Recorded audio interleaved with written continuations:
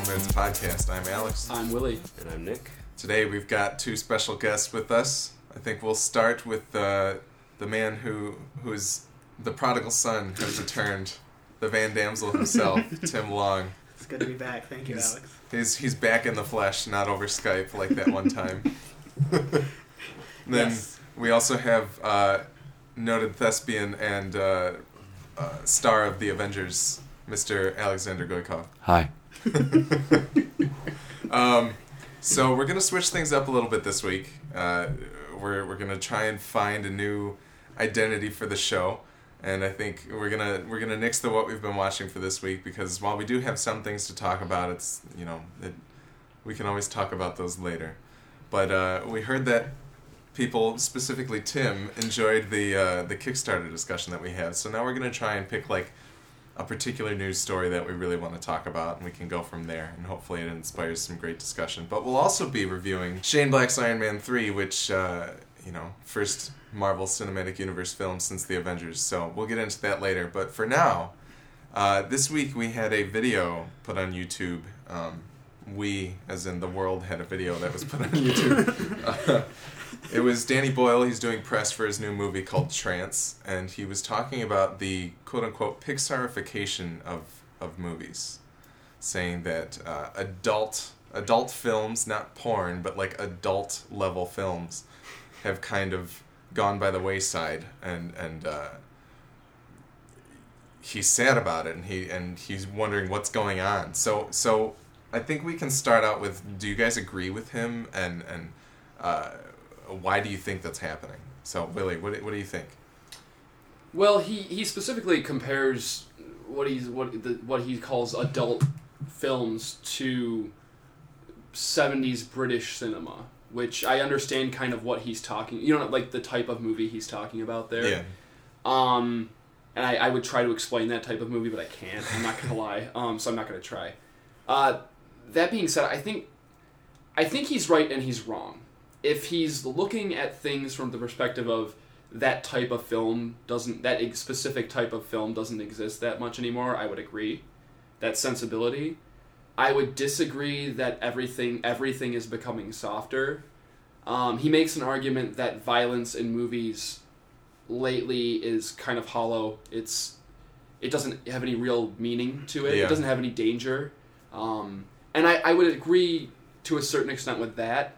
But I don't think that movies in general are becoming less adult-oriented. He actually says Pixarification, which I find kind of silly, because if you look at Pixar's work in the last, 10 years, it's become more abundant of... There are more adult themes in Pixar films now than there were. I'm not Back discounting Cars 2, yeah. But look at Toy Story 3. Look at Up. WALL-E. Look at WALL-E. I mean, I don't know. I think I understand what he's trying to say here. I don't think he's 100% right about that. Okay.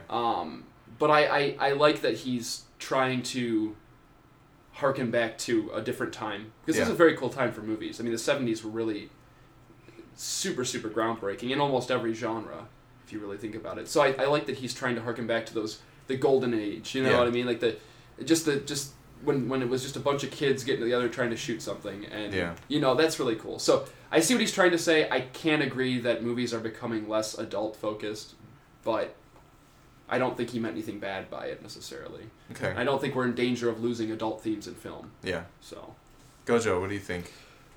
It's an interesting observation. I think probably the term he should have used instead of adult was grown up, because adult has kind of been attached to things that are not really adult. They're just mindless violence, mindless, gratuitous stuff, Quote-unquote adult content. Yeah. I think it's less that it's not there, that it's more that it's waning, I would say. Okay. These things, I think, tend to go in cycles. Like when films started, they were a radically new thing, and then it kind of the film medium kind of got mainstreamed in maybe like the 40s, 50s with all the classic feel-gooder films. And then I think in the 70s, it hit this point of these, it hit the point of more mature themes taking the film in a different direction than it's ever been. Yeah. And then I think maybe now it's more like we're back at that point of everything's getting a little more mainstreamed as far as themes and so on and so forth. I don't know if it's necessarily a bad thing. I mean, films at their heart are a product, and that's Hollywood responds to that. I think. For the most part, you're seeing more the more adult themes you'll see are probably in like the indie movies, the things that aren't really. Yeah, and he specifically says like all of the most of the Hollywood writers have moved on to TV. Exactly. Things, yeah. Which is totally true. Cable television. I think we can all agree with that. Yeah. Well, you're definitely seeing more adult, quote unquote, adult things on TV with things like Mad Men and AMC, basically. Adult storytelling. Yeah. I think there's kind of a gun shy nature, I think, in Hollywood to release stuff like that in film format because movies have become such a massive equation for money. Yeah, it's such a massive investment that it's a little risky, Yeah. So, well, I really didn't comment on how I feel about his point. I really just took it somewhere else. But okay. It's an interesting point. I don't know if I agree or disagree. Okay. Yeah. All right, Nick, what about you? I think for the most part, I kind of agree. I agree. Well, he makes his point, and then he kind of starts to explain why. And initially, when he said it, I was kind of like, well, no. But then when he explained it, I was like, well, yeah. And I think, and I should say I'll link to the video in the show notes. So go to MidwestFilmNerds.com if you want to check out the video. Or do it anyway. Yeah. And podcast. It's interesting to me that he cites the 70s specifically because the 70s is a huge red flag because that was the decade where everything changed. Yeah. Because not only did you have more and easier access to film equipment with it becoming smaller and easier to move around and shooting on location expanded so much, but the 70s was the first decade where the directors were people who grew up watching movies. Yeah. Before that, it was always these people who had segued from theater into movie making as a new medium, and sometimes obviously it was wildly successful, and other times it was just kind of fell on its face and people didn't know how to make movies. But the 70s was that first era with the film brats like Scorsese and Bogdanovich and all those guys who had grown up obsessing with movies and watching them, like Truffaut and them. Well, that was late 60s, but they were total cinephiles, and so I think the reason there were so many adult themed, like Boyle said, was you wanted to. He says you used to go to the movies to see that stuff, those adult themes that you wanted to surround your lives, and these guys were now adults, and they had this medium at their disposal that had never been used the way they wanted to use it, and so they used it to tell the stories they wanted to tell, and I think that's why that decade was so full of it. And he makes the point about the violence today being so hollow, like you said. And back then it had more of a driving point, and it's funny to watch because in the 70s I think it was largely motivated the story, and then you got the 80s where it was just excess violence. Yeah. And which I love. I can't say it's a bad thing because I just think of the Rambos and the Predators and the Terminators and that stuff, which is totally the decade of movies that's closest to my heart. But it's just funny that he doesn't really mention the 80s for being so over the top with its violence, and I think even then, it kind of almost served a purpose. I know what he's saying for sure with today, where there's movies that I think he might specifically not be talking about action violence, like we tend to think right away, but more like torture porn violence, where it is purely, that does not serve the story at all. That is only there for indulgence. And it is pointless. I would agree with him. It's just, it doesn't serve the purpose of the story. But the term Pixarification is I think up for debate, because like he even acknowledges they're amazing at storytelling, but I think he's using the term Pixar not as a condemnation of them, but the fact that it is mass market. Yeah, family friendly. Exactly. Friendly. It's kind of a synonym for cartoony. I don't even think he's criticizing the medium. I think he's criticizing the. No, branding. I mean cartoony in mood and feel. Like it's not when you're watching like violence and stuff in movies, it doesn't feel real. It doesn't feel. It feels like a movie, a cartoon. Yeah. Yeah. I think it's kind of both that and just the marketability of it. The fact that it's because people see Pixar now and they're like, oh, I will see that movie because it's going to be this level of quality or whatever. So it's interesting. He's almost using it as almost a compliment in a way. But I mean, obviously his point isn't. But to choose Pixar makes a lot of sense on like a lot of levels. I think. I don't think the guy ever has points that aren't valid. I remember specifically having notes for our episode where I talked about Side by Side. Like I had an exact quote from Danny Boyle because he always makes a very good, clear points that I usually agree with. I think anybody from the UK is always so much more eloquent that their points sound so much more well formed. But yeah, whatever he said on Side by Side, I already forgot it, but it was really good. It was really good. First of all, love it or leave it, Alex. Like, what is this? Turning your back on America. It's disgusting. I know. I hated Pain and Gain. What am I? I'm pretty sure there's a boat leaving from it. I think it'd be interesting after we're done talking about this. I mean, like later to think about some of the more adult-themed movies that we've seen recently. Because, like Gojo said, there's a lot of it in like the indie or smaller budget, and I immediately thought of Place Beyond the Pines and Drive. Yeah, and not explicitly that Ryan Gosling is only doing these like type of movies, but I thought of Drive, and then I also thought it was interesting that the first movie I thought of is very retro in nature. Yeah. And I'm trying to think of the last, Place Beyond the Pines probably was, but movies that deal with adult themes that are in modern day. It seems there's probably a lot of, 70s and 80s throwbacky movies that deal with it. But, anyway. Okay. Okay. Yeah, you guys have pretty much covered everything, so I'll go off on a little bit of a tangent. Sorry. But I think mainstream movies, what I miss, and I think kind of what he's hinting at is, one of the reasons I love the original Star Trek is because they're all adults that are professionals at their job and they're good at it. And then the new Star Trek, it's just a bunch of kids running around. I miss watching adult characters, grown-ups on screen, and I think it's kind of gotten away from that in mainstream movies. Everybody just kind of feels, I don't know. Well, we're such a prequel heavy. Yeah. That's weird. That's awesome that you said that, because I remember just recently thinking that when Willie and I were having the conversation about the young actors that Hollywood's trying to make into stars, I was thinking all the stars today are guys who are 40 plus. Yeah. And Hollywood is just continuing to make movies with them. There's new Die Hards, there's new Terminators, there's new, and the next generation of young movie stars, specifically young action stars, they don't exist. They're still not around. Yeah.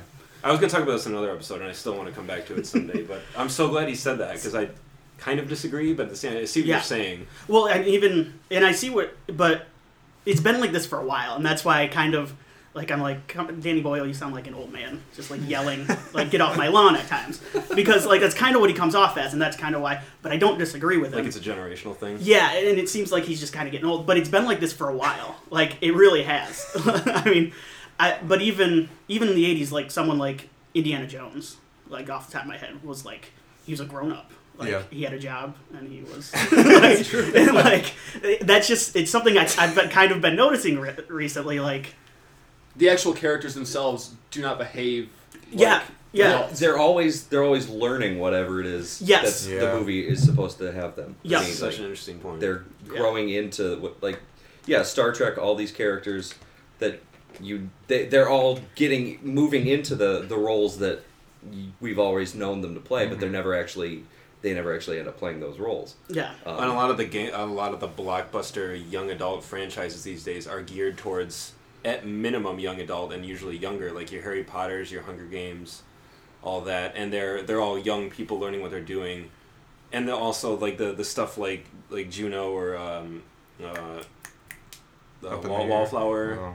Perks of Being Older. Yeah. A lot of those, I'm not saying that they're bad, except Juno, but they're movies that are about people that are lost and trying to figure out who they are, and those seem to really resonate with young people. But like Danny Boyle says, I remember being a kid, and I didn't want to watch crap with people my own age or slightly older. I wanted to watch the Indiana Joneses, the Star Wars, the people who had jobs and went to them, and they were awesome. Well, I remember Boyle even says, and kind of like you said, I remember like wanting to see the R-rated movies. Yeah. Like, those were the ones that were coming out, and those were the ones that did awesome theatrically. Like, I just was watching Terminator 2 on Netflix yesterday, and that movie is hard R, and I was like, this movie came out in a theater. Yeah. And it was, I think it's R, isn't it? Terminator 2? Yeah. And it's just funny, me watching it, I was like, I remember being a kid, like, wanting to sneak this VHS out of, like, my grandparents' collection.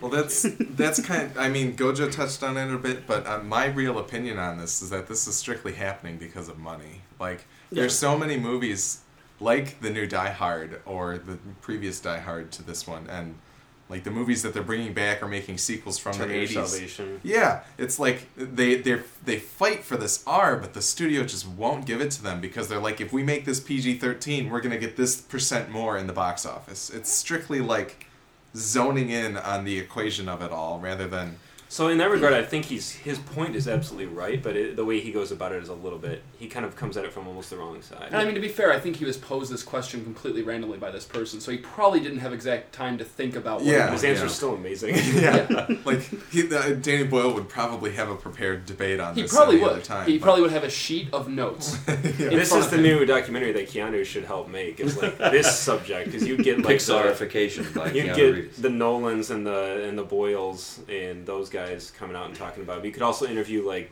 guys like Zack Snyder who tend to make these like violent, stylized, adult themed movies that are being shoehorned into PG-13 and probably hurt for it. Like I remember he was saying with Watchmen, he's like, it has to be R. It has to be R. Yeah. Well, Imagine what 300 would have been like if it was R. There's a couple of things I want to say real quick. Or is it? Maybe Two it is. 2 points against Mr. Boyle, and 1 point for. And the thing is that with the TV thing, I think honestly, I think a big part of it is filmmakers naturally want to push the envelope in whatever genre they're in. It doesn't matter if it's comedy, horror, whatever. And I think it's hard to push the envelope in film now because it's all been done. Not all, but a lot of it's been done, and it's much easier to push the envelope in TV. Half the stuff that people find controversial on television shows, like in Girls and stuff, has been done in film plenty of times over. I think that's naturally part of why we see people moving to TV, because it's a much more interesting platform. There's different stories to still tell. Fair enough. That aren't going to make people go, oh my god, you know. The other thing is, I think the real time to be concerned with this issue, with the Pixarification of films, would have been the 90s. Let's just throw that out there. Action movies were so tame in the 90s compared to what we got in the 80s and now.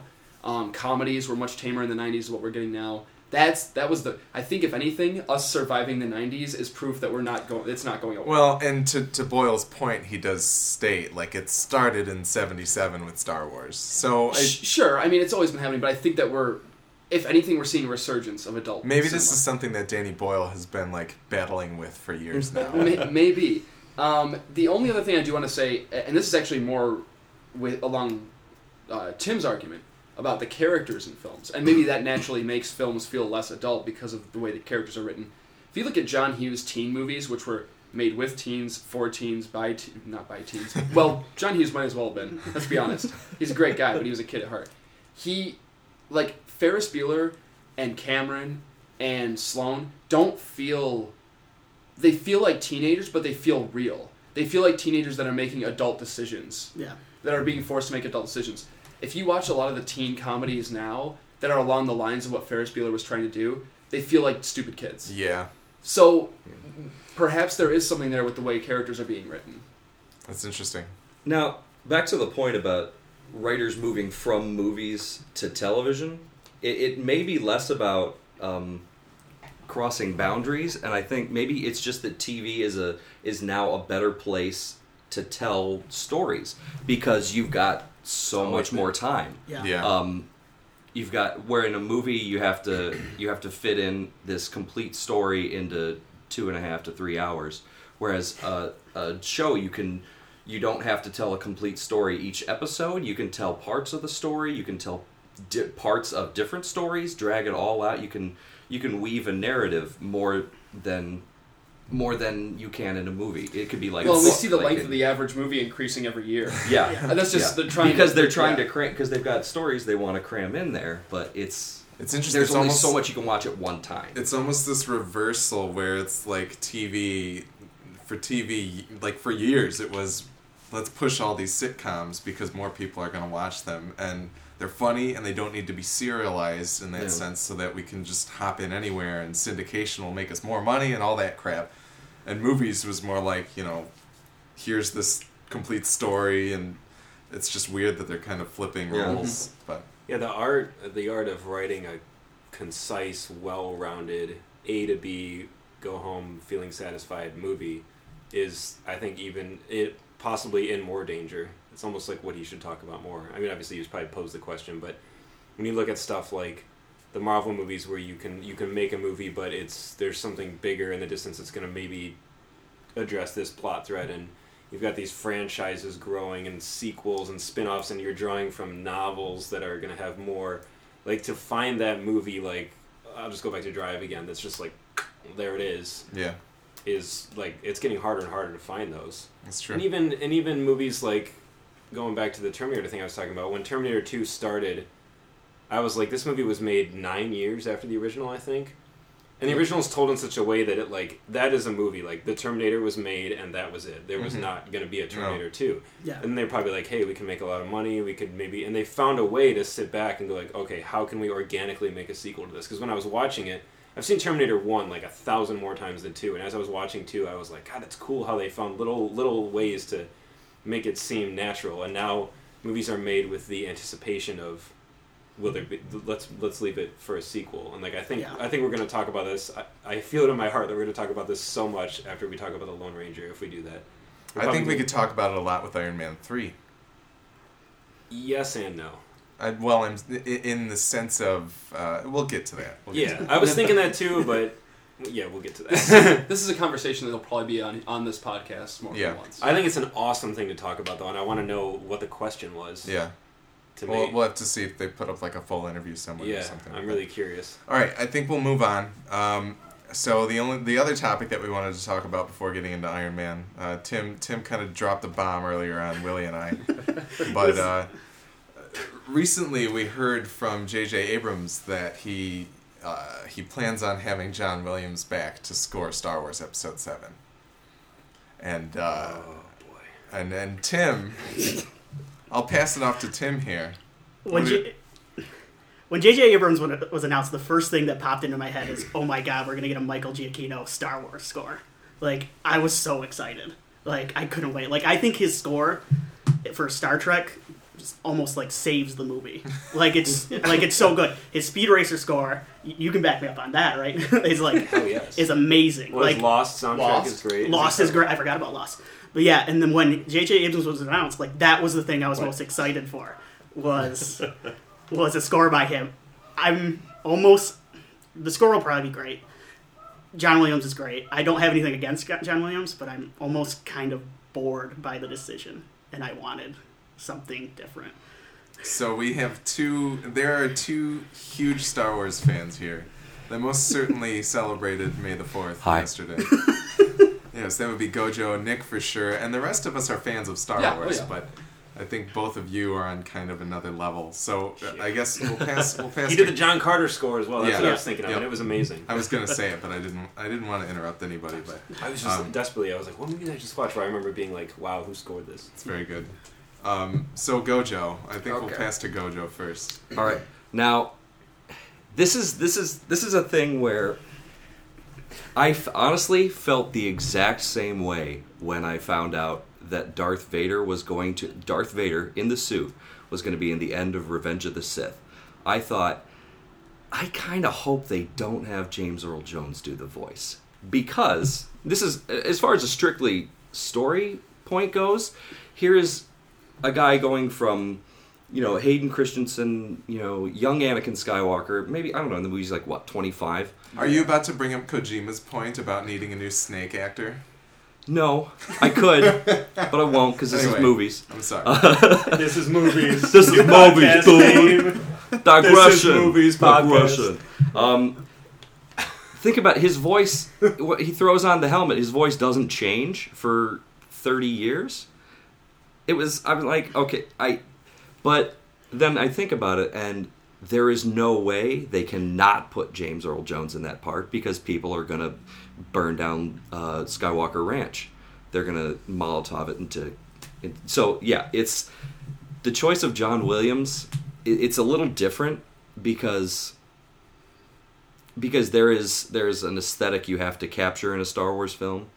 but you're also, I think, locking yourself into that choice because you think there's something that you have to do for this franchise, and in that way they're not making it their own. Yeah. And I think what's the point in doing it then? Well, specifically, how would you have felt if it was like absolutely no John Williams, it's going to be Michael Giacchino? Do you as a Star Wars fan? That would hurt. It would hurt, but it would be. You see, yeah, It's hard to say without hearing it. Yeah, it's like John Williams' music is Star Wars. And I mean, if you change that, there's this instant part of me that's like, no, don't change it. That's blah, blah, blah, blah, blah. That's exactly the sound that my soul made when I would think that. But also, it's like, did you choose John Williams because you actually wanted John Williams? You have something in mind for his sound? Or is it because it needs to be John Williams? It's Star Wars, it has to be John Williams? Because you don't want everything to be burned to the ground? Yeah, it's like, are you making this choice from a creative standpoint or from a I want to live to see my next day standpoint? I mean, do any of us have any sort of doubt that even if it wasn't John Williams, you'd be hearing the Star Wars theme? Like, no, there is no way that title scroll would start and you would not hear those horns. There's going to be an opening crawl. There's the Star Wars theme is going to be behind it no matter what. But and for that, honestly, if anybody thinks that we're going to take certain important Star Wars musical cues out of it, it was never going to happen. No. I mean, I think that if people would be worried that Giacchino was going to like completely just restart everything from scratch, I don't think he could let himself do that as a composer. I don't think JJ would let him do that. No, so I'm in a weird spot too right now because it's. I have to agree with Tim in the fact that since this is J.J. Abrams' Star Wars and I feel like who he wants for the job should be the man he gets for the job, not just feeling it out of tradition, you know what I'm saying? Like I don't feel like that's right to put him in that. And we're never gonna know. Like, no. Yeah. Because JJ's never going to walk out and be like, yeah, I didn't really want John Williams. No. But, Nick, what are your thoughts on the matter? I think I super agree with Tim, actually. Wow. This is not the outcome I was expecting. This is not as divisive. Just so you guys know, anybody who's listening, Tim just let out a great sigh of relief. Yeah, I know. You guys built it up like I was going to be attacked. No, I thought there might be a lie here. There's going to be a murder on this podcast today. I love Star Wars. Like, if anyone ever asks me, or if people ever talk to me about like why I wanted to get into like movies as like a field of study and then like sort of a career type choice, it always goes back to Star Wars. Like that was the series that I was like, how did they do this? And I remember watching behind the scenes stuff and being like, that's amazing. I want to learn more about this. How do I do this?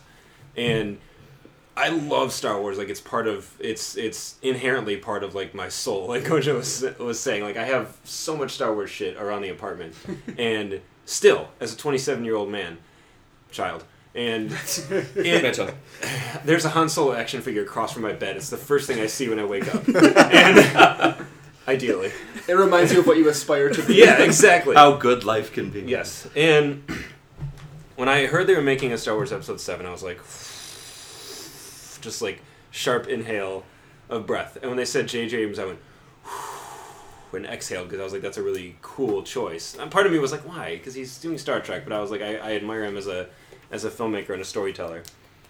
Now, I have been kind of opposed to the idea from the start of having this be a Luke, Leia, Han story. I would prefer it not have hardly anything to do with the original trilogy. We're disregarding the prequels entirely. Like, this is strictly moving on from the main series. The only character I frankly want to see is Luke. Like, an older, Obi-Wan out Luke would be sweet.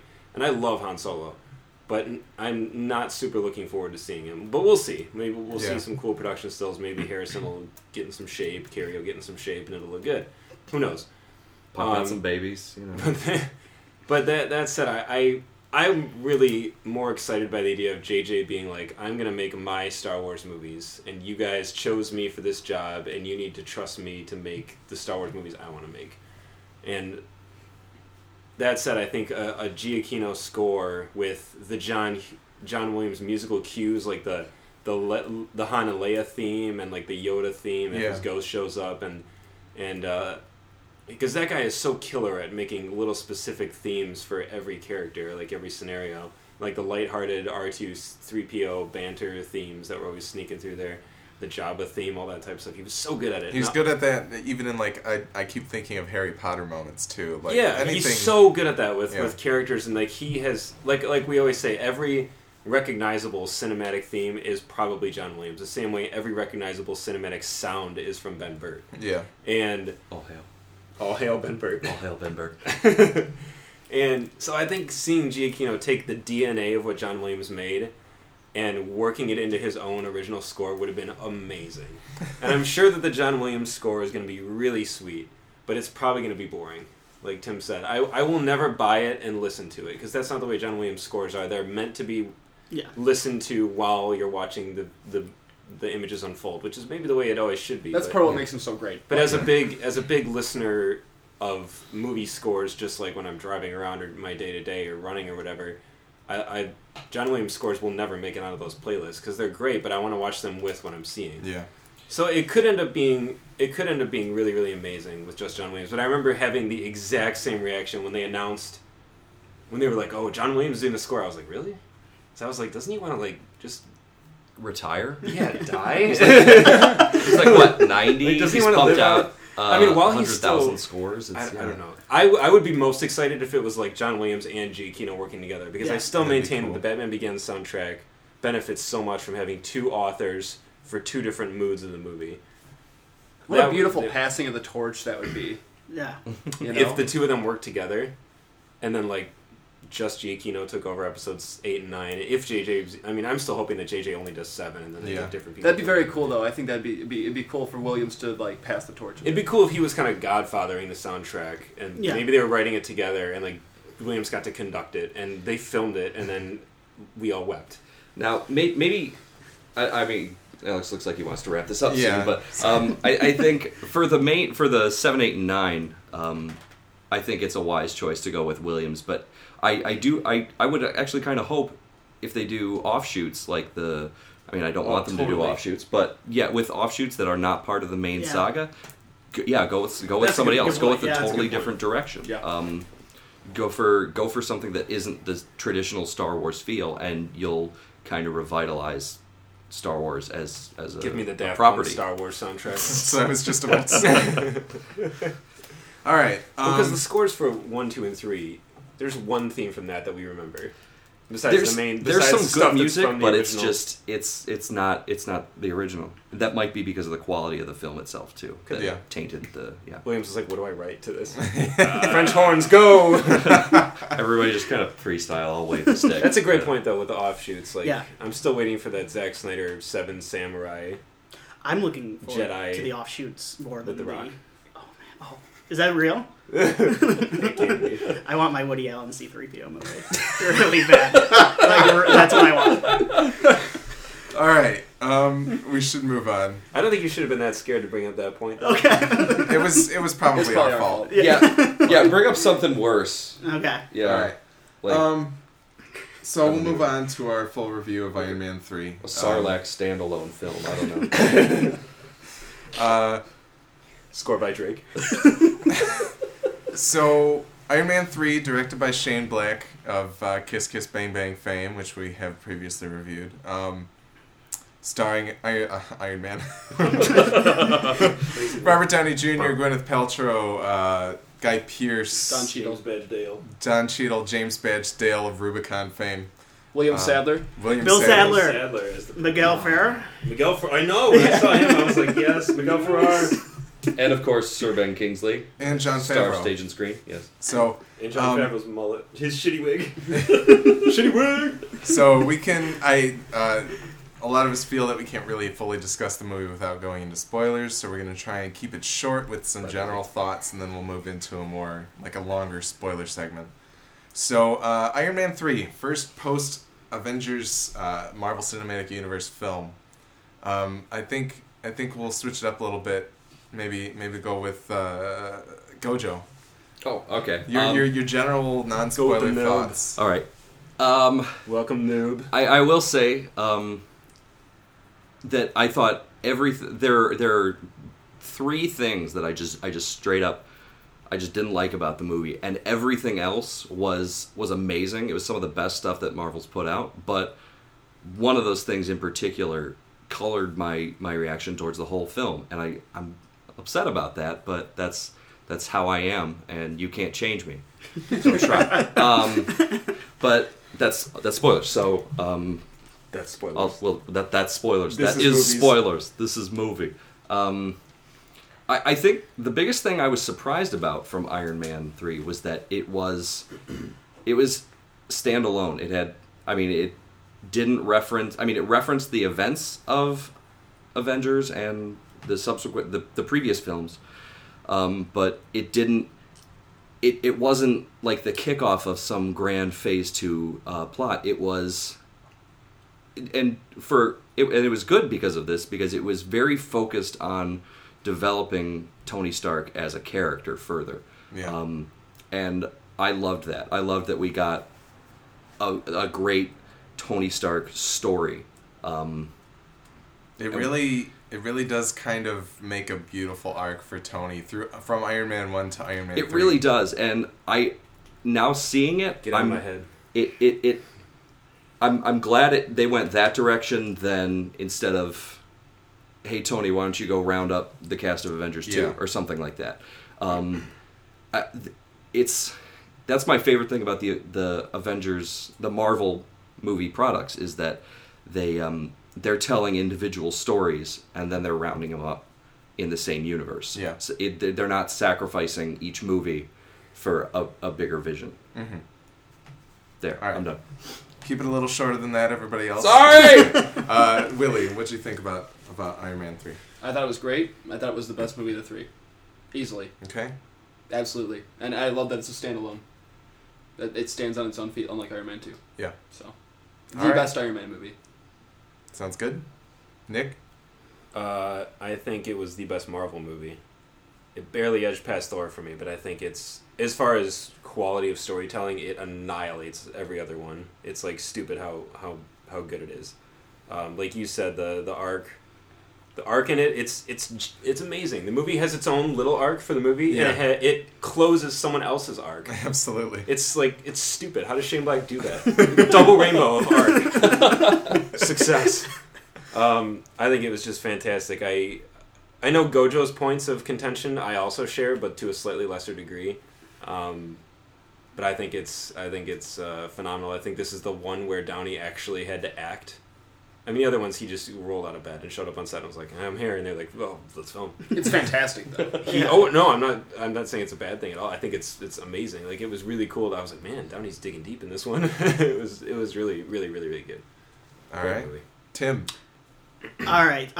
Loved it. Like, really, really loved it.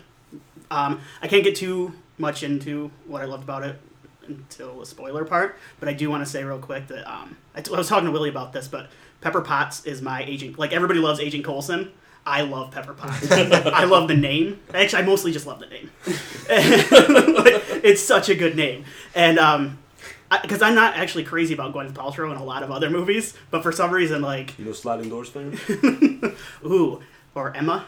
Yeah. But for some reason, like, I love... Like, this is getting creepy. But and, like, Pepper got... Potts Don't worry, I'm going to talk about Guy Pearce. Like, you're talking about Gwyneth. But, like, Pepper got stuff to do in this movie. I was so excited. And, she very well did. And I loved it, so... Good. That was... Yeah. I would certainly say that this is the best Iron Man movie. I'm kind of iffy on whether or not it's the best Marvel Cinematic Universe movie, but I can see where Nick is coming from. I was actually a little worried when you said it just eked past Thor, because I forgot that Thor isn't close to my favorite, and Thor is your favorite, and I was like, okay. But no, I think it was fantastic. I love how you can tell that it's a Shane Black movie from the opening second of the film. You got a Robert Downey Jr. voiceover, and it was very, very cool. You really felt his hand in it. Yeah, it's like, which is the complete opposite of Jon Favreau. Jon Favreau's really good at like staying back and the movie like happens before you, and it's very much he stays out of the way. But Shane Black definitely brings part of himself into the movie, and it was very interesting. Definitely stay after the credits. If you don't know how to do that, then you're weird.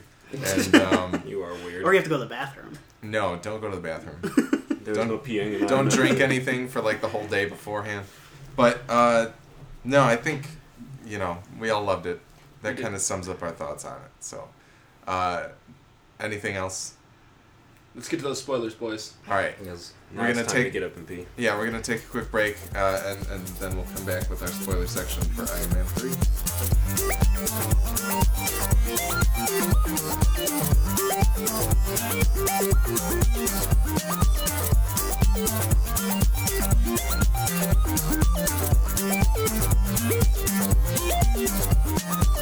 And we're back. Spoiler section for Iron Man 3.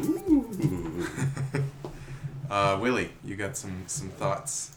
Yeah, just a couple quick things. I want to echo again the fact that this is a Shane Black film, which is awesome. I am so happy to see that Marvel is letting directors make movies that they want to make that happen to be based in the Marvel Universe. Yeah. That's what this feels like. Yeah.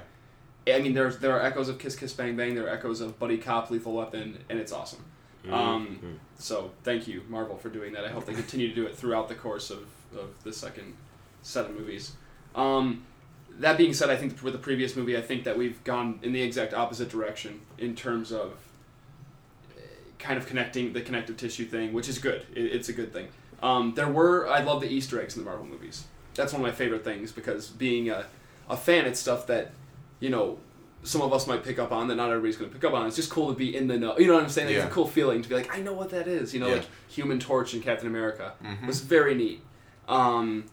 There are less Easter eggs, I think, this time around, or less noticeable ones. But I want to pop off a few here. Obviously, AIM is an obvious one. Advanced Idea Mechanics is a huge role in the comic books, and we'll see if they take that any further down the road. It's possible. I think that's the thing. Like, real quick, Slash Film did an interview with Kevin Feige and Shane Black, and Peter Storetta was basically just like, yeah, it's really good how this movie's like totally standalone. And then Kevin Feige was like, there are some things in this movie that directly set up for Avengers 2. And I think... Sure. One step closer to MODOK. Oh my god. Yeah. Don't tease me. I think we could see AIM, but anyway. But yeah, AIM is a huge thing in the book, so it was very cool to see them worked in any way, shape, or form. The same with Roxxon Oil. It was nice to have them have another mention in there. Yeah. They're a big corporation in the Marvel Universe. Obviously, the after credits sequence. This is the spoiler section, so we're just throwing it out there. Yep. Bruce Banner, of course, makes a brief cameo. I wasn't nuts about this after credits sequence. It was cool to see Banner back. Mark Ruffalo looked really old. They could have at least dyed his hair for him or something. He could have shaved. He looked rough. But after he Avengers, looked rough. He looked rough. Oh, low. But after Avengers, maybe he's feeling kind of rough. I don't know. It was cool to see him with Tony because they rode off into the sunset together at the end of Avengers. So that was kind of nice. I wish that the ending sequence was a little more along the lines, was a little less shawarma and a little more Thanos, if that makes any sense. Yeah. Just because this movie does stand alone so long on its own that it almost feels more like an epilogue to Phase 1 than a beginning to Phase 2, which is totally okay. But I guess if there was any opportunity in this movie to start getting people psyched, it would be the after credits sequence, and we didn't get that this time around. So, not a huge complaint by any means, but. And then, of course, Fin Fang Foom is actually in this movie. I don't know if you guys noticed, but Fin Fang Foom is Guy Pearce as much as the Mandarin is Guy Pearce. He's got dragon tattoos all over him, and he breathes fire. He's Fin Fang Foom. Those red eyes. Yes. A couple small complaints, and then we'll get into the thing that most people I seem to think are complaining about, certainly online. Some of the CG was a little wonky, I felt like, in this movie, compared to Avengers, and I think that's probably because of time and budget constraints, maybe. I don't know. It wasn't all bad, it didn't take me out of the movie, but there were some moments here and there where I was like, it looks a little bit outdated for what it should look like. And there's a couple small plot holes, like, why didn't he get the surgery to begin with? But I think I'm going to get back to that later on. I think there's a reason for that. Yeah. That can be explained. Okay. And why didn't he call his armors earlier? And I think that we could probably explain that as simply, it was a last-ditch effort. No. No. There's a part where Jarvis is like, and the cellar doors have been cleared now, sir. Like, okay. Oh, that's the right. house was destroyed. That makes sense. Okay, that makes sense. Well, there you have it. I was wondering because there was a Slash Film article again that one of the guys brought that up, and I was like, no, it's an excuse for those suits to not be there, but sure, but I didn't even think about that. So never mind. Disregard what I just said. I think it's a combination of both those, though. I mean, that was like you said it really well on the phone when we talked about it afterwards. Is that it was his Hail Mary? I think that's part of it. Yeah. And that Jarvis was down for most of the second act. I mean, it's a combination of all these things. I think you can. So it's explainable, and like I said, it didn't. But we have to point these things out. We are critiquing the film. So, totally. That being said, the biggest point of contention for a lot of people is the Mandarin twist. Hey guys, I know the man with the biggest bone to pick is right here next to me on the couch. Man with the biggest bone. That's not true. It's not too much information. Okay, all right. I'm just gonna rudely jump in here.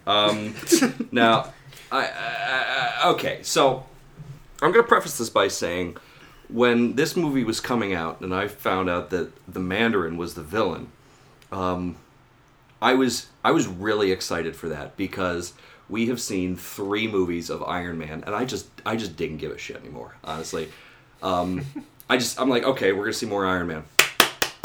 Don't care. The Mandarin is a villain. For those of you not familiar, he's so everyone brief. Yeah, everybody. Nobody knows anything about the Mandarin because nobody cares.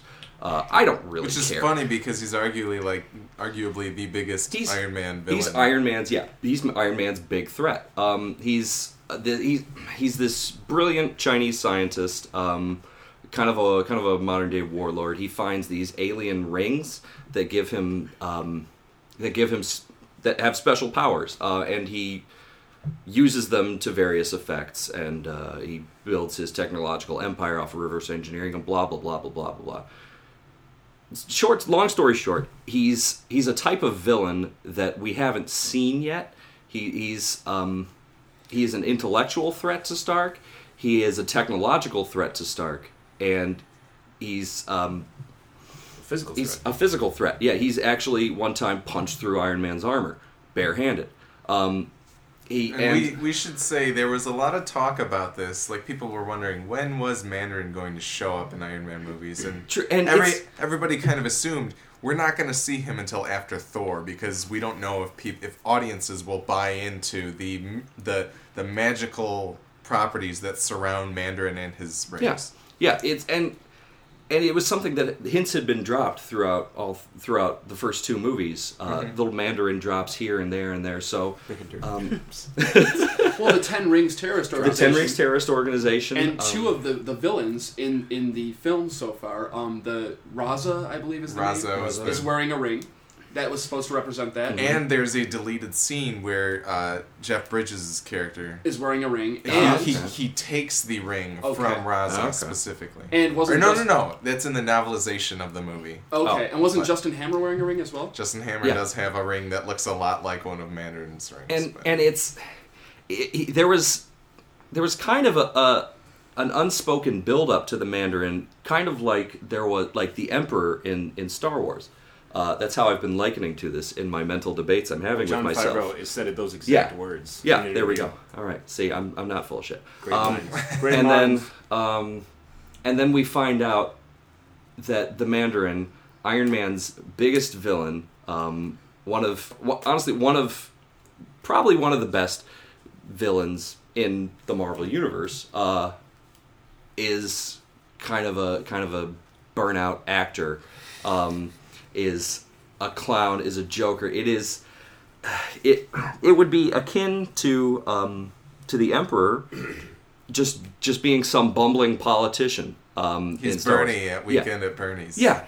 He's just a dead body that Vader drags around. He just makes him talk with the Force or something. Guys, I think we found our first Star Wars standalone film. But anyway, Weekend of Palpatines. Yeah, it was. When it happened, my jaw was just on the floor. I'm like, again, like the weird sound my soul makes when weird things happen. I kept waiting for them to be like, for them to pull a switcheroo like Mandarin. He just pulled the wool over Stark's eyes, and nope. Nope. And it was such a letdown for me because as great of a villain as Guy Pearce was, he was extremist catch-all man. He could breathe fire. He could make his hands really hot, and he could just chop through metal. There was no rhyme or reason to what the extremist did, and that's going into another point. But he felt like evil CEO to me. Whereas the Mandarin he could have been a villain. I think there was the potential there that he could have been a villain along the lines of a Joker. Somebody who is just he is on or past Tony Stark's par, could have pushed him to a new point mentally, physically, everything like that, and is ideologically driven so that there's something more here. There's something more in conflict with the villain than just, hey, you stood me up. Yeah. I'm going to burn you to the ground. Yeah. It was such a wasted opportunity in my opinion. And the fact that they were pushing the Mandarin heavily pushing him in every preview to this movie. Everything, it was all, it's Tony Stark's real showdown with the Mandarin here in Iron Man 3. And then, essentially we get a pie thrown in our face, when we get the reveal. I was so mad. I immediately thought there are so many people that are going to be angry about this. Mm-hmm. And honestly, if the Mandarin's character in this film was Bobby Sunshine, or just some, I don't know, make him some generic terrorist who is not an existing character, who doesn't, there are no expectations for this character, that twist would have been awesome. I would have loved it. Here's a quick question I want to pose though, and this is just me trying to approach it from the other side. Do you think just given what we got, let's take everything we got from Ben Kingsley as Mandarin up until the point when you find out that he's Trevor, which is the best name. Who is incredible. Trevor's a perfect name. And Nick mentioned to me his character arc, his red carpet walk at the end is so beautiful. Trevor has a character arc. He does. But anyway, so if you had taken into account all the stuff you see from all the propaganda film and stuff, do you think that the twist, and disregarding the comic book Mandarin, yes, do you think the twist that we get and the shock and awe and hilarity of the twist winds up being better story-wise than just having Mandarin be the villain that he was? Be Bane. Be kind of Bane, Joker, amalgam. I think if you take away the all pre-existing notions of the Mandarin, I think the twist is great. Which is, like I said, if he was just some other character, then I think that would have been, I would have nothing. I would have no complaints about that twist.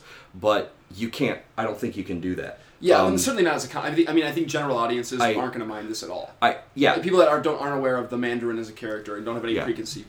And I honestly, I can't say I disagree with you. I liked the twist, but I feel about it the same way I felt about going to Transformers or G.I. Joe. There is no special place in my heart for this character. Yeah. I realize what he could be on screen. I know that we could have had not even having to be like the racist stereotype thing, but a Mandarin that was similar to the comic book counterpart that could have been an incredible villain.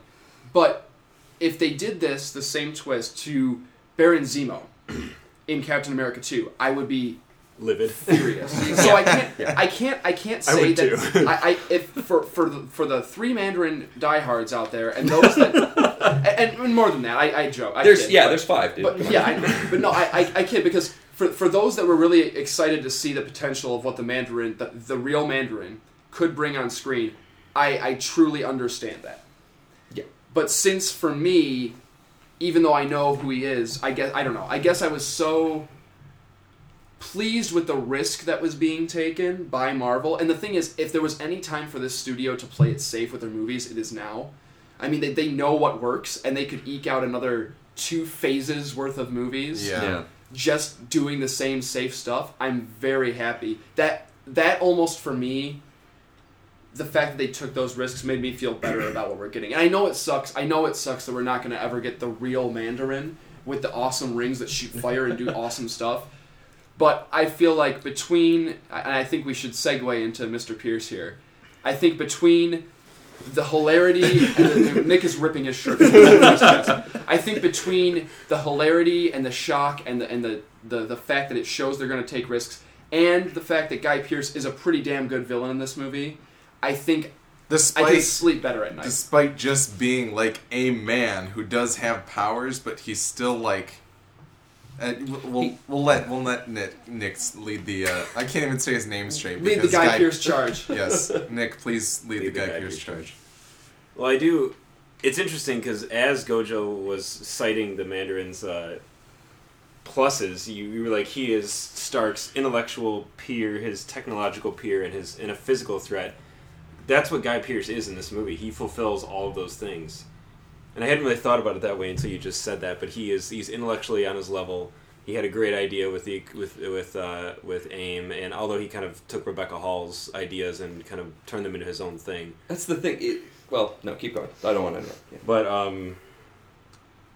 I just interrupted. That was rude. Kids, don't do that at home. My train of thought was just someone derailed. else speak.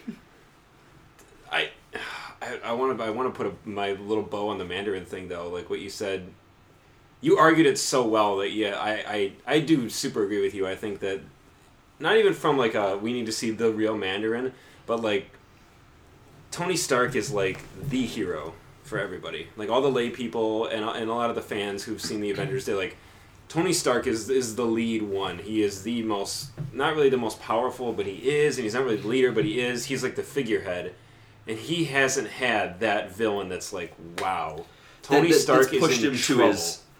That was what I was hoping from the Mandarin, was someone not along the character lines of the Joker, but the conflict lines. He was somebody who Joker pushed Batman to every possible limit he had, and it was the two of them were. I mean, you could see why they are polar opposites, why they are enemies, arch enemies. I was really hoping for somebody who pushes Tony Stark so far beyond his comfort zone, beyond what he is, that he's forced to dig deep and become something greater, which to an extent happened. It's really, really, really weird because it does, but it doesn't. The movie is so lighthearted.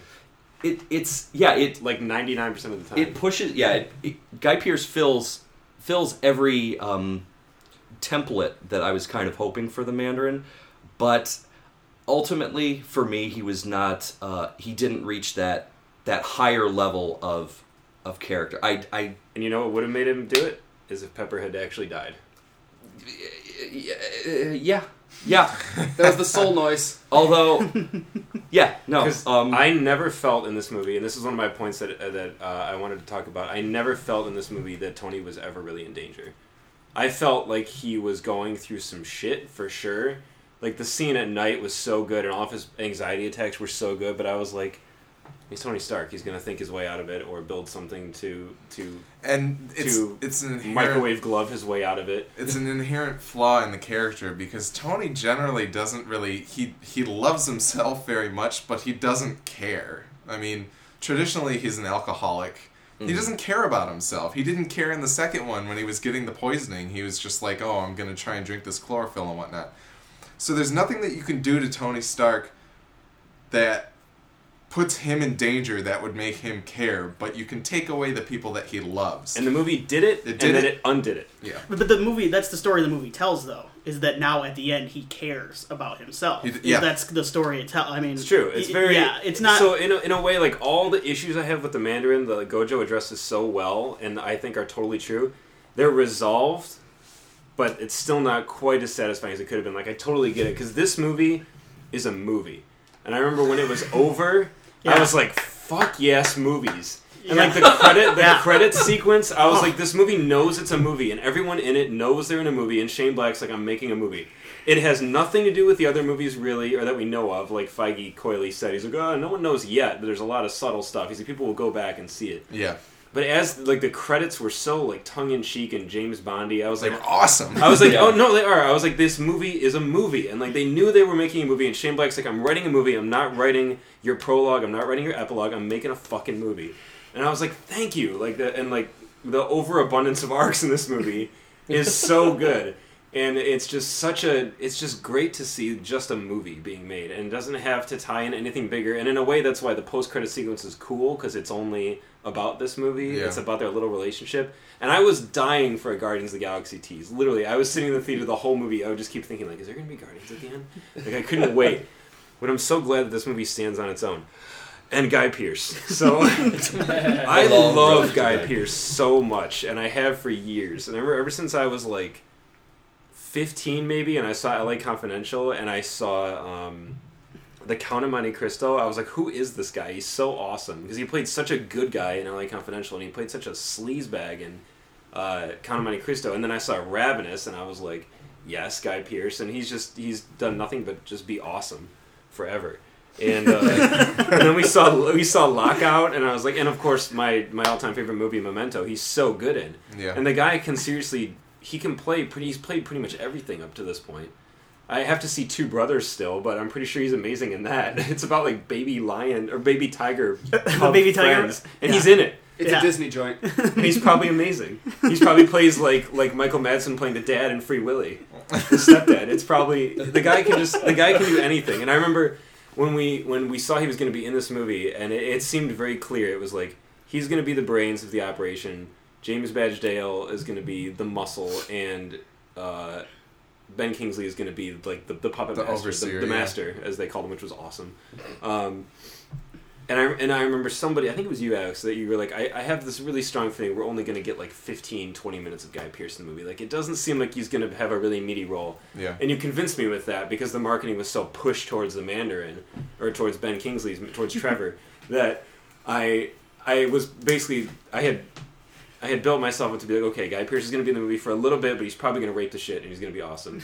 And, which was all true, but he ended up being, like, in throughout the whole movie. And in the opening scene, when you see him, and he's all dirty and ugly and crippled and just awesome, I was like, God, Guy Pearce is so good. Because I knew later he was going to show up as, like, this buff, tan, like, Dolph Ziggler haired out, suit with no socks on and his dress shoes. Like, he was amazing, and he played such a good... He played a better Tony kind of contemporary than Sam Rockwell did. Because Sam Rockwell wanted to be, like, Justin Hammer wanted to be on that level, but he wasn't. Yeah. And then Guy Pearce just walks in, and Favreau is immediately like, there's a threat. Like, he knows. Like, this is dark Tony. This is like the Black Mask that we wanted for Christian Bale's Dark Knight. Absolutely. God, that's a great way to say it. Like, Guy Pearce, he just embodied it so well. And as the movie was unfolding, I was like, I'm really, really, really pleased with where they're taking his character. And then when they revealed that he had Extremis, I was like, oh, interesting. I wonder if he'll be, like, a brawler at all. And then he was, and it was awesome. He ripped off his like, polo shirt that was probably, like, $200 and didn't even care. And he just had Fin Fang Foom tattoos all over him. Yeah. And I was like, what? Like, in the theater, I was just like, what is happening? And when he breathed fire, I was just like, this villain is just so insane. And yet, I totally bought it.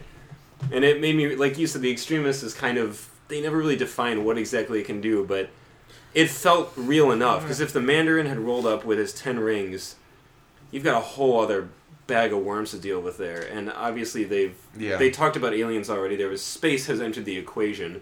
But I feel like it would have needed a lot more explanation than Extremis really did. Rules of the 10 rings is so nebulous that it's a huge undertaking. It's one of those things that it's like this is going to be it's going to be another catch-all like Extremis was, except unless they had turned them into like, this is a mini Mark 1 and this is a mini Mark 2 and this one shoots disintegration and fire and ice, and like if they were all technologically based, that's what they are. I mean, they all have their functions. But there's 10 of them, and they're alien in origin. And who is going to keep track of that in theaters? It's like right, so why don't you not just use them all? Right index. That's the warp drive. Or no, damn it, that's the right hand. Yeah. There's a lot of back to, all right, I think for fear of spending like forever 20 minutes on both Guy Pearce and Mandarin completely. Problem? No, there's no problem, but I think there are other things. Yeah, so it was very good to see that they cast an actor like Guy who can just do it all pretty much. Yeah. And he was very funny and entertaining and off-putting at the beginning of the movie, and I think everybody got like a lot of chuckles out of him. There was one line he had, or like a noise he made. He was like, yeah, or something. Like, I don't remember what it was from, but it made me laugh so hard. I was like, man, he's so sleazy. then he just shows up later, totally just slick as shit. And he wasn't wasted like you thought, Prometheus. Yeah, absolutely. And so in a way, we kind of did finally get that villain that did push Stark pretty hard. It just was done in such an unusual way that it'll probably sit better on the second viewing because we'll know. Yeah, that's what I'm thinking. I'm thinking I'll be able to appreciate it a little more second viewing because my expectations are where they should be. Although I will say it's fine for the fact that this was like a standalone movie, but it's kind of a drag that a villain that was finally that good it had to die. But I think that's probably okay because most of these villains are just like they're just living too long, and the potential of them always coming back kind of stands. I would be worried about them trying to make the next Loki. Sure, and some guy who keeps coming up. Yeah, fair enough. Okay, Tim, do you have anything in particular that you want to discuss spoiler-wise? Yeah, I want to talk a little bit about... I don't want to touch on the Mandarin stuff too much, but I want to touch on it a little because it's funny, and the reactions to it are interesting to me because it was the exact moment, that reveal, where I went, I love this movie. like I am in... And honestly, if it has a flaw, I think it loses a little bit of momentum after the reveal. Towards the end, once it turns into kind of a standard blockbuster type movie, and I think it loses. But I was so in its corner at that point that I didn't care. But what I love about this movie, and why I wanted to touch on that, is because I love this movie's balls. It opens it's a really confident movie. It opens with Eiffel 65's Blue because Tony Stark is sad.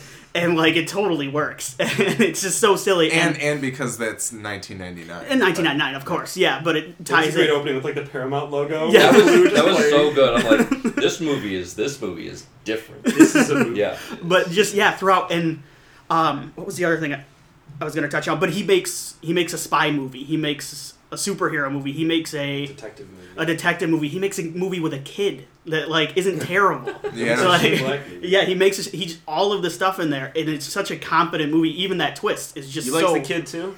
I did like the kid. I liked the kid. The kid was great. I liked the kid, and but there's another little moment, and it's a little moment, but it's the Pepper-Tony relationship, which is part of the reason why I like the character so much. But I like that relationship so much, and there is a part where she goes I'm going to take a shower and you're going to do it with me. And I'm like, oh my god, a superhero is about to have sex.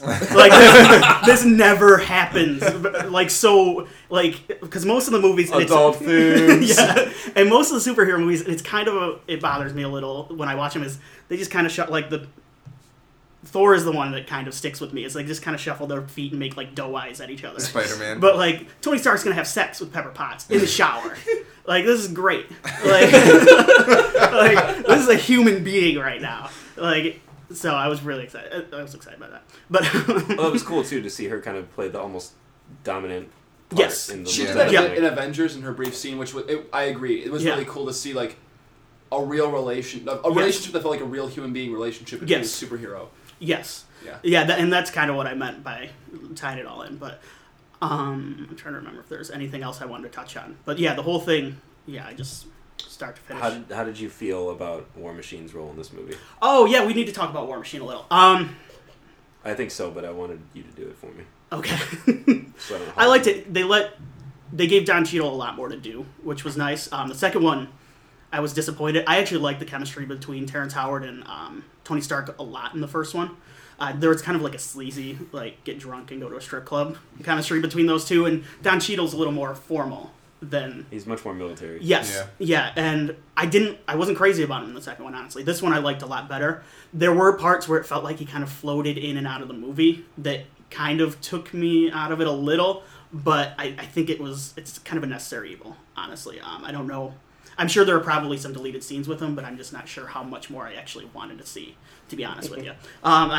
But towards the end, I'm trying to... Well, I know that Gojo feels that he was a little bit underutilized. Yes. I feel almost not the exact. I feel the opposite. I feel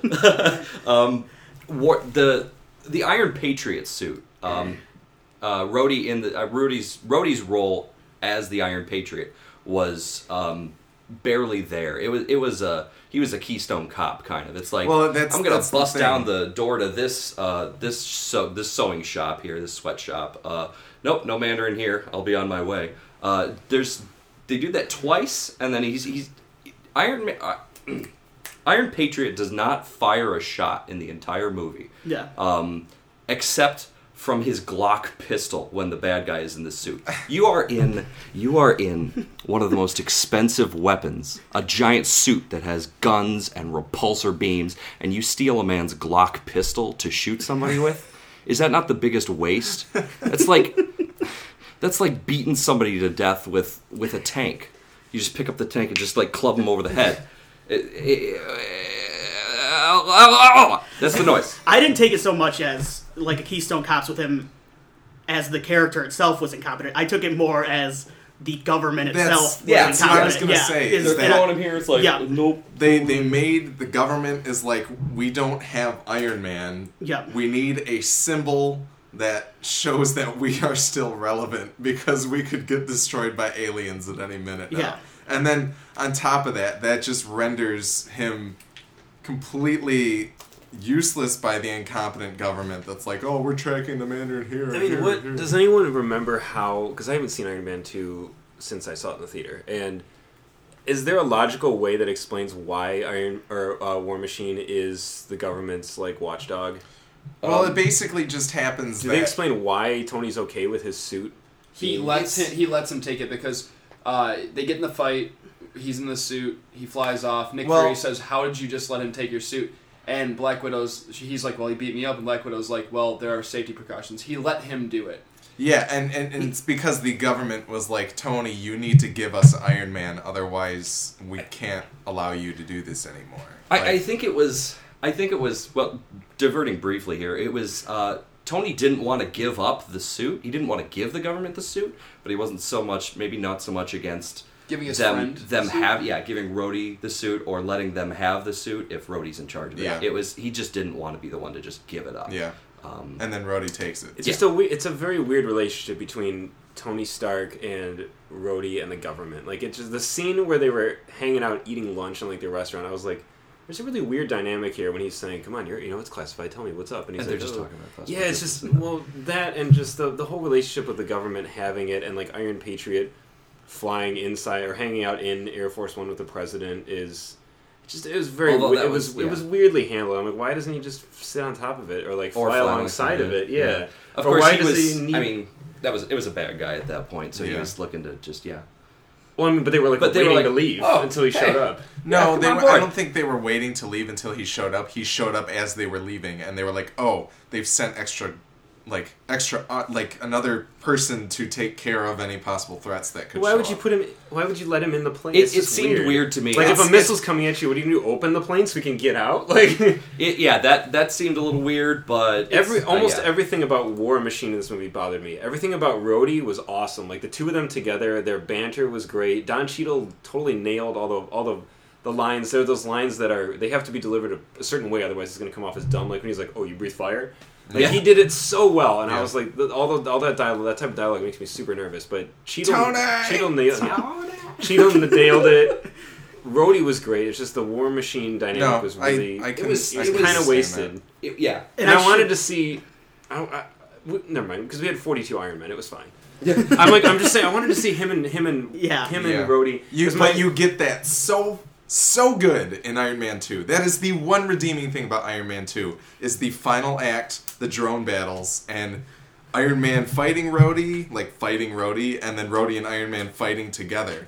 Yes, I would love to see more of it. And I have to talk about it for like at least 30 to 60 seconds. I have 2 minutes and 55 seconds to say anything I wanted to say about this movie. But I will defer to you, and I'll take another few minutes. Not after that. Go ahead. No. We are 15 minutes below our normal time, so we have time for extra stuff. Okay, now that unnecessary calling out of me wanting to talk about criticism, we'll skip the food for thought this week, as usual. I think this is a big concern for me. This is my biggest concern with the movie, more than the Mandarin or anything, is like I said, the lack of danger for Tony, and I forgot to really emphasize my main point of the whole movie because I got hung up on Guy Pearce. The fact that he's never in the suit in this movie. He's in the suit like 3 times, and it's always very briefly, and it's usually to arrive or to leave somewhere. And I'm so torn on it because just like the Mandarin twist, it's so cool to see these suits flying themselves, and it's really cool that he can remotely control it. It's awesome. Like, it's super awesome. The implications of the technology are so cool. For the purposes of the story, it's really neat. For him, it's convenient, because if he's like, oh, there's a suit over there and I can't be there right now, let me just fly it. Yeah. That's neat. But it removes any and all danger from me. Like, the scene, the Air Force One rescue scene was so sweet, and I was watching this, and him and Jarvis working together, it was like the first movie where it was like, divert power to this, and let's take me to the highest we can go so we can make Ironmonger stall. It was really cool to see those two together in the suit. And the rescue was really neat, and watching Tony struggle with, can I save them all? Which ones do I choose to save? Was all neat. And he's not even there. Like, I understand if those people die, that's on him. But if he's not physically there in that suit, sweating and doing those moves with his body and, like, exerting himself there, to me, it makes it almost null and void. Like, when it showed he was just sitting in, like, a darkened room, like, using the Kinect to fly the Mark 42 or whatever, I was like, really? Well, they did say that he couldn't do both at the same time, so it made sense. I know, for the plot it served it, but that doesn't mean I like it. It doesn't mean I'm okay with it. Like, for me, I'm like, well, the suspense for that scene is pretty much ruined for me now, because I'm going to watch it again and be like, it's awesome, it's an awesome action sequence, but part of the dilemma should be having to actually make a damn choice, and I'd be like, well, I can do both, hang on. And I think, but like, I think, it's like I said, I'm not denying. Take a picture of your I'm movie. not denying that it's awesome. It is fucking sweet. No. It's so sweet, but for me, like, it removes an element of the danger. It's like Batman remote control flying the bat to a scene in The Dark Knight Rises. Like, it's sweet, but you're not there. It kind of for me, like, makes it a little... Well, I mean, you did kind of get that with the bomb, bat. No, not even just that, but the Batmobile in The Dark Knight. It just Briefly. pops in and briefly, but then he's still also there. there too. I think that's what made... Go ahead. Okay. So, yeah. Well, again, that twist, that twist was, it's another way they're making these twists that then undercut things they've already done with the Mandarin. That twist kind of undercut the villain they were setting up. The twist with Tony not even being in the suit. It's like, oh, well, what was the point of that? It's really, like, it's very I totally cool, understand the point. but it... And the climax with all the suits was like the coolest action sequence I've seen in recent memory.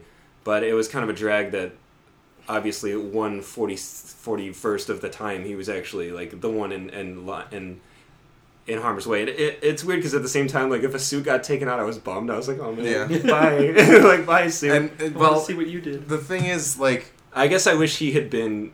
I wanted to see if there had been like a tracking shot, like Avengers style, of him in a suit and like midair ejecting dropping into and another falling suit and into having that one get blown up. Like, I wanted one midair swap of a suit. But if there had been a tracking shot of him jumping from suit to suit to suit to suit, it would have been the best action sequence of the decade. The potential was just super there for that. And I like it when Tony himself is directly at the end of the gun and he is still in danger. He's the guy in the suit. I think it's kind of interesting to think about the fact that this movie, there's so little time of him in the suit, and the movie ends with him realizing that he doesn't need to be Iron Man. Yeah, that's why I'm so torn, because the character arc that Shane Black lays out is phenomenal. Yeah. And the fact that it closes everything that he was dealing with and takes everything from those first three movies and puts it into this movie and wraps it up neatly and makes him realize, I don't need this arc reactor on my chest, I don't need this suit, I am Iron Man. Taking the bomb-ass line from the end of the first movie and just Nolanizing it and flipping it right on its head for the end of his third movie was genius. So my complaint is, in a way, null and void, because it fit the movie so well, but at the same time, sue me, I wanted Iron Man being Iron Man. And I completely understand that, but I think the reason that I was okay with it is just that it all adds up to something so cool. Like, it would have... I think some of your reservations would have been solved if the whole Pepper thing would have been dealt with a little bit better. Like, if that was the thing, if that's what Tony, like, if Tony had... If that was the thing that made Tony do what he was doing, and, like, that was the danger that he had, is, like, he's going to lose Pepper, and it meant more if he did lose Pepper, you know. I also kind of wanted him to be the one to finish off, man. Like, I wanted the unibeam to the chest to be for Fin Fang Mandarin instead of James Badge Dale. I mean, it was awesome. Fin Fang Eldritch Mandarin. And can I say that after Pepper falls, 200 feet into the fire, he's like, he's like, whoa. There's a maximum of 10 seconds spent thinking about her dying. Well, he's got this kind of blank look, and, and then after Aldrich blah blah blah drops in, he's like, okay, I'm completely focused on you now. he didn't seem thrown at all by that. It seemed to focus him so much more, which I didn't buy at all. See, I liked that actually. I liked it, yeah. Because I thought, like, oh man, he's pissed now. Yeah, as soon as Killian dropped in his crosshairs, and Downey's face just went. That's the thing. He didn't seem pissed to me. He's like, okay, all right, you want to make this a game? It seemed like he was. Yeah, it didn't shake him mentally, which that's the only thing that probably should have. Is he just lost the one thing he thinks he just lost the one thing that really matters in his life, and now he's dropping into battle mode. Well, Tony's he's a pragmatist though, and he's used to making decisions based on logic, not emotion. I think in his brain, his highly scientific mind, he'd be like, all right, well, we're gonna push. How do I kill this piece of shit to the forefront, and we're gonna deal with Pepper later.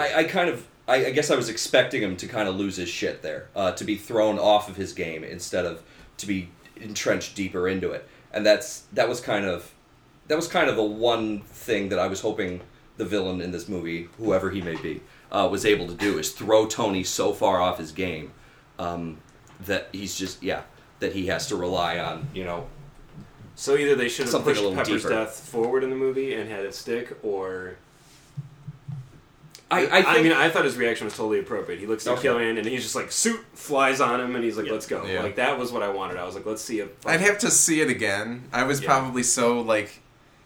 But Alex, you need to talk about, and you totally put me to rest with when I initially complained about the lack of him in the suit. You said, and your sentence was so good, you were like, instead, there's people doing awesome things in partial suits. And that's absolutely one of the things that I have. Two things that I really wanted to hit, and I'll have to think of what the second one was because I forgot it. But yeah, Pierce, I got you. I need to be Iron Man. There's no doubt about it. Like, the movie starts off with him putting the Tony's Extremis part of the Extremis storyline, him putting them into his arms so that he can control the suit and summon it to him and to other people.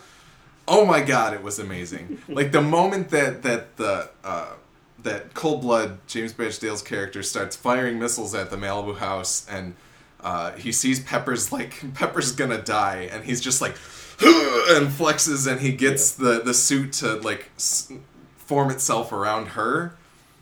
Brilliant. That is something so brilliant that I can't even talk about how brilliant it is because that was well done too, because everybody thought Pepper was going to have her own Pepper suit in the movie based on the marketing, and it was cool that it was just. I'm glad I didn't know. I had no clue that any part of the suit was going to touch Pepper. So, and that's the other thing I wanted. That's the other thing that I wanted to talk about is I saw absolutely nothing. I saw the frame of him lying in the snow that was at the beginning of the first trailer, and I saw the shot of all of the suits that were that flew lined up in formation. Oh. Yeah, those are the two things that I saw, and I would have been fine with that. But no, then Marvel has to be like, here's the Deep Space Suborbital suit, and here's the Hulkbuster, and here's Don't tell me that! Don't tell me anything! How crazy would my mind have been as I see the Mark 42 go into the cellar and I see 30 other... I'm like, what? How nuts would... My mind would have been so blown if I hadn't known a damn thing. And then people are like, oh, here's this little figure that's got the Deep Space Suborbital suit. It's like, he's going to go to space. He's going to see the Guardians at the end of the movie. Oh my god. That's what I thought. And nothing. You see it in one shot where he's got the white and the gold. Oh, that's cool looking. Okay. Completely forget about. He doesn't even go into space once. Not that we know about. What was the point of having that? Okay, you gave it a cute name. Who cares? But it was cool. It was very cool. Cool looking. Going back on what Feige said, though, that might be the little Easter egg, the hint dropped. Maybe. It could be one of the things we haven't picked up. That's true, but I swear to God, if you just wouldn't have told me anything... I know, I feel the same way. I would have been... My only counterpoint is because I watched the trailers and everything, it helped push the idea of what the Mandarin was going to be. It made the bomb drop on me, and I think Gojo in particular, so much harder, because we watched the trailers and we were like, Mandarin's going to be a beast. And but here's the thing, you guys were disappointed by it. Somewhat. Yeah. Somewhat.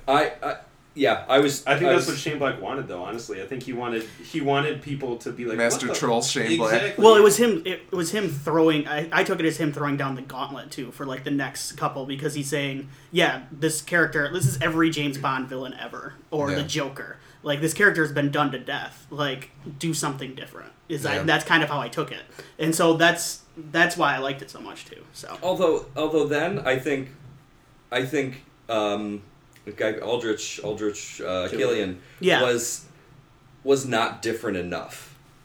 He was Dark CEO. He was very much very much Jeff Bridges. He was Dark CEO and kind of Swiss Army knife-ish, because here we need this person to do these things. So there was this promise of this epic climatic villain, and it just what it delivered was not quite up there. Okay. I loved Killian. I mean, I could criticize what he was, but when I was watching it, I'm like, this guy is awesome. This guy is a threat. Thank you, Guy. Yeah, thank you, Guy, for being Guy. I think part of it, though, I'm not just tooting his horn further, but I think if you had a different or lesser actor in that part, it would have been way less satisfying, too.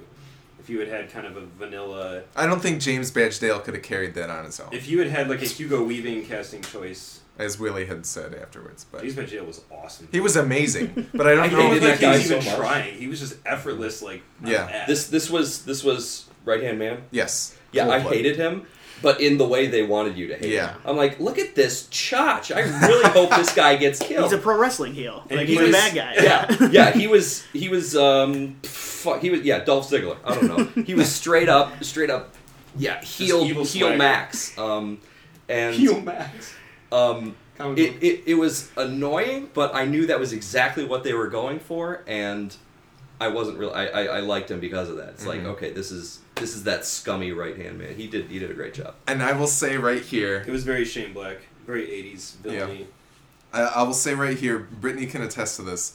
I straight up made an audible noise of some kind that I cannot emulate as soon as I saw the image of the concept art happen. Like, he just gets down from like, he's like sitting there being like, right now, and like finally they latch onto him, and he's got just like the boot and one leg, like one arm on. Oh my god, that was awesome! Like, they thought they had gotten to that point with they knew what they wanted so much that you see like that exact shot. It was amazing. Like that's more of the partial suit, like people doing awesome things in partial suit. That was awesome. Like the whole action scene with him just having one glove and one boot, just like kind of flipping around the room and trying to take guys out. Him versus getting dressed. Yeah, yeah, and I think that's great versus him just having this full suit, because it shows you that Iron Man is not the hero. Tony Stark is. Yes. He's doing all this stuff with hardware, and you're really seeing that it's. I mean, it's the technology makes him powerful, but he makes the technology, and he is the one. He's using it as an extension of himself. Because sometimes, like, honestly, like, when I think about it, like, in the first few movies, you could think about it, and it's just like, yes, Tony's there for the ride. Like, it feels like he's not even in there sometimes, because Jarvis could probably do this just as well as him. And so, to have just the parts of the suit on him, you can see his mind as he's thinking. Like, it's like literally buying into the idea that he... You know, he's like, I can aim at this guy and shoot at the thing above him, and like you can see his mind actually processing these things, as opposed to just being like this is the most Robert Downey Jr. was on set for any movie that Iron Man has been in, because he doesn't have that full suit to just put a stunt double. And then there was nothing but just brilliance from a script writing standpoint, all up and down. Yeah, and it was like Shane Black really came at this thing and was like, I'm gonna rebuild this thing from the ground up. Yeah. And then there was also the bit in Tennessee, the scene where he's got nothing, he's got no suit, and he's being chased by extremist goons. Yep. And still he's just using his wits, he's using his intelligence. He doesn't have the Iron Man suit, and he's still fighting these guys off. I think that the completion of Tony Stark as a character, both in what he is capable of doing and in his various weaknesses too, that seeing that come to life, it totally erased everything wrong about the film. In my opinion, it made this an epic Iron Man. I mean, it made an epic superhero tale, made an epic hero tale of just a man being who he is and knowing his strengths, knowing his weaknesses, using them. Soul noise there, because that's all I have to express how I felt about. All right, we're at our hour and a half. We are now over our hour and a half. Do we have any final thoughts that need to be said, or forever hold your peace? I just have one thing I want to say. Okay. Because I somehow forgot to get this out. You were pretty quiet too. So. No, I wanted to say that beyond just Tony having shell shock from the stuff that happened in Avengers, I as we all know, I love Captain America, and I love his relationship with Tony Stark. It's like one of my favorite things in comic books. Yeah. And the fact that pretty much Tony's entire journey in this movie is based around what Captain America said to him on the helicarrier is freaking awesome. Yeah. That's Not only is he shell-shocked by getting sucked through a wormhole, he's equally as shell-shocked by being called out. Yeah. For being a dude that happens to have a suit of armor. And by the end of this, he knows that the dude is the hero. You know what I'm saying? Like it's not the armor. Yeah. It's the man who built it. So of all the other heroes, I was hoping Cap would be the one to sneak in this movie. Mm. It would have been really satisfying. It'll be interesting to see what they share in Avengers 2. I think it's going to be I think it's going to be very cool. So. All right. I had a little more I wanted to say about that, but I think I'll just let it go. I will say there was a Whedon cameo. Did anybody else notice? Missed it. Good, because I didn't realize it either, and I'm probably... Like him himself? Yes. Oh, okay. He was the dude cowering behind the car during where he's just kind of like, some crazy crap happening, right? And then Tony goes and jumps through the window. He's like, yeah, check this out, and then he jumps through the window. That guy, that was Joss seriously? Whedon. Okay. So, all right, other than that, letter grade real quick. I'm going to give it an A. A, yeah. That's an A.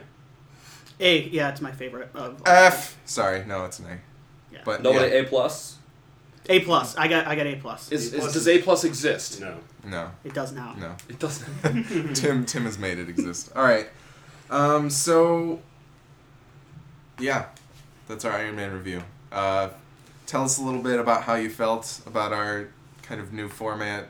Give us any other ideas, segments that you want to hear. We have some other things that we might want to try out in the future. So we're kind of in a mobile phase at the moment, and we can hopefully solidify on something cool and different. But feedback at MidwestFilmNerds.com for any of that stuff. Thanks to my brother at Mr. John on Twitter for our art and music.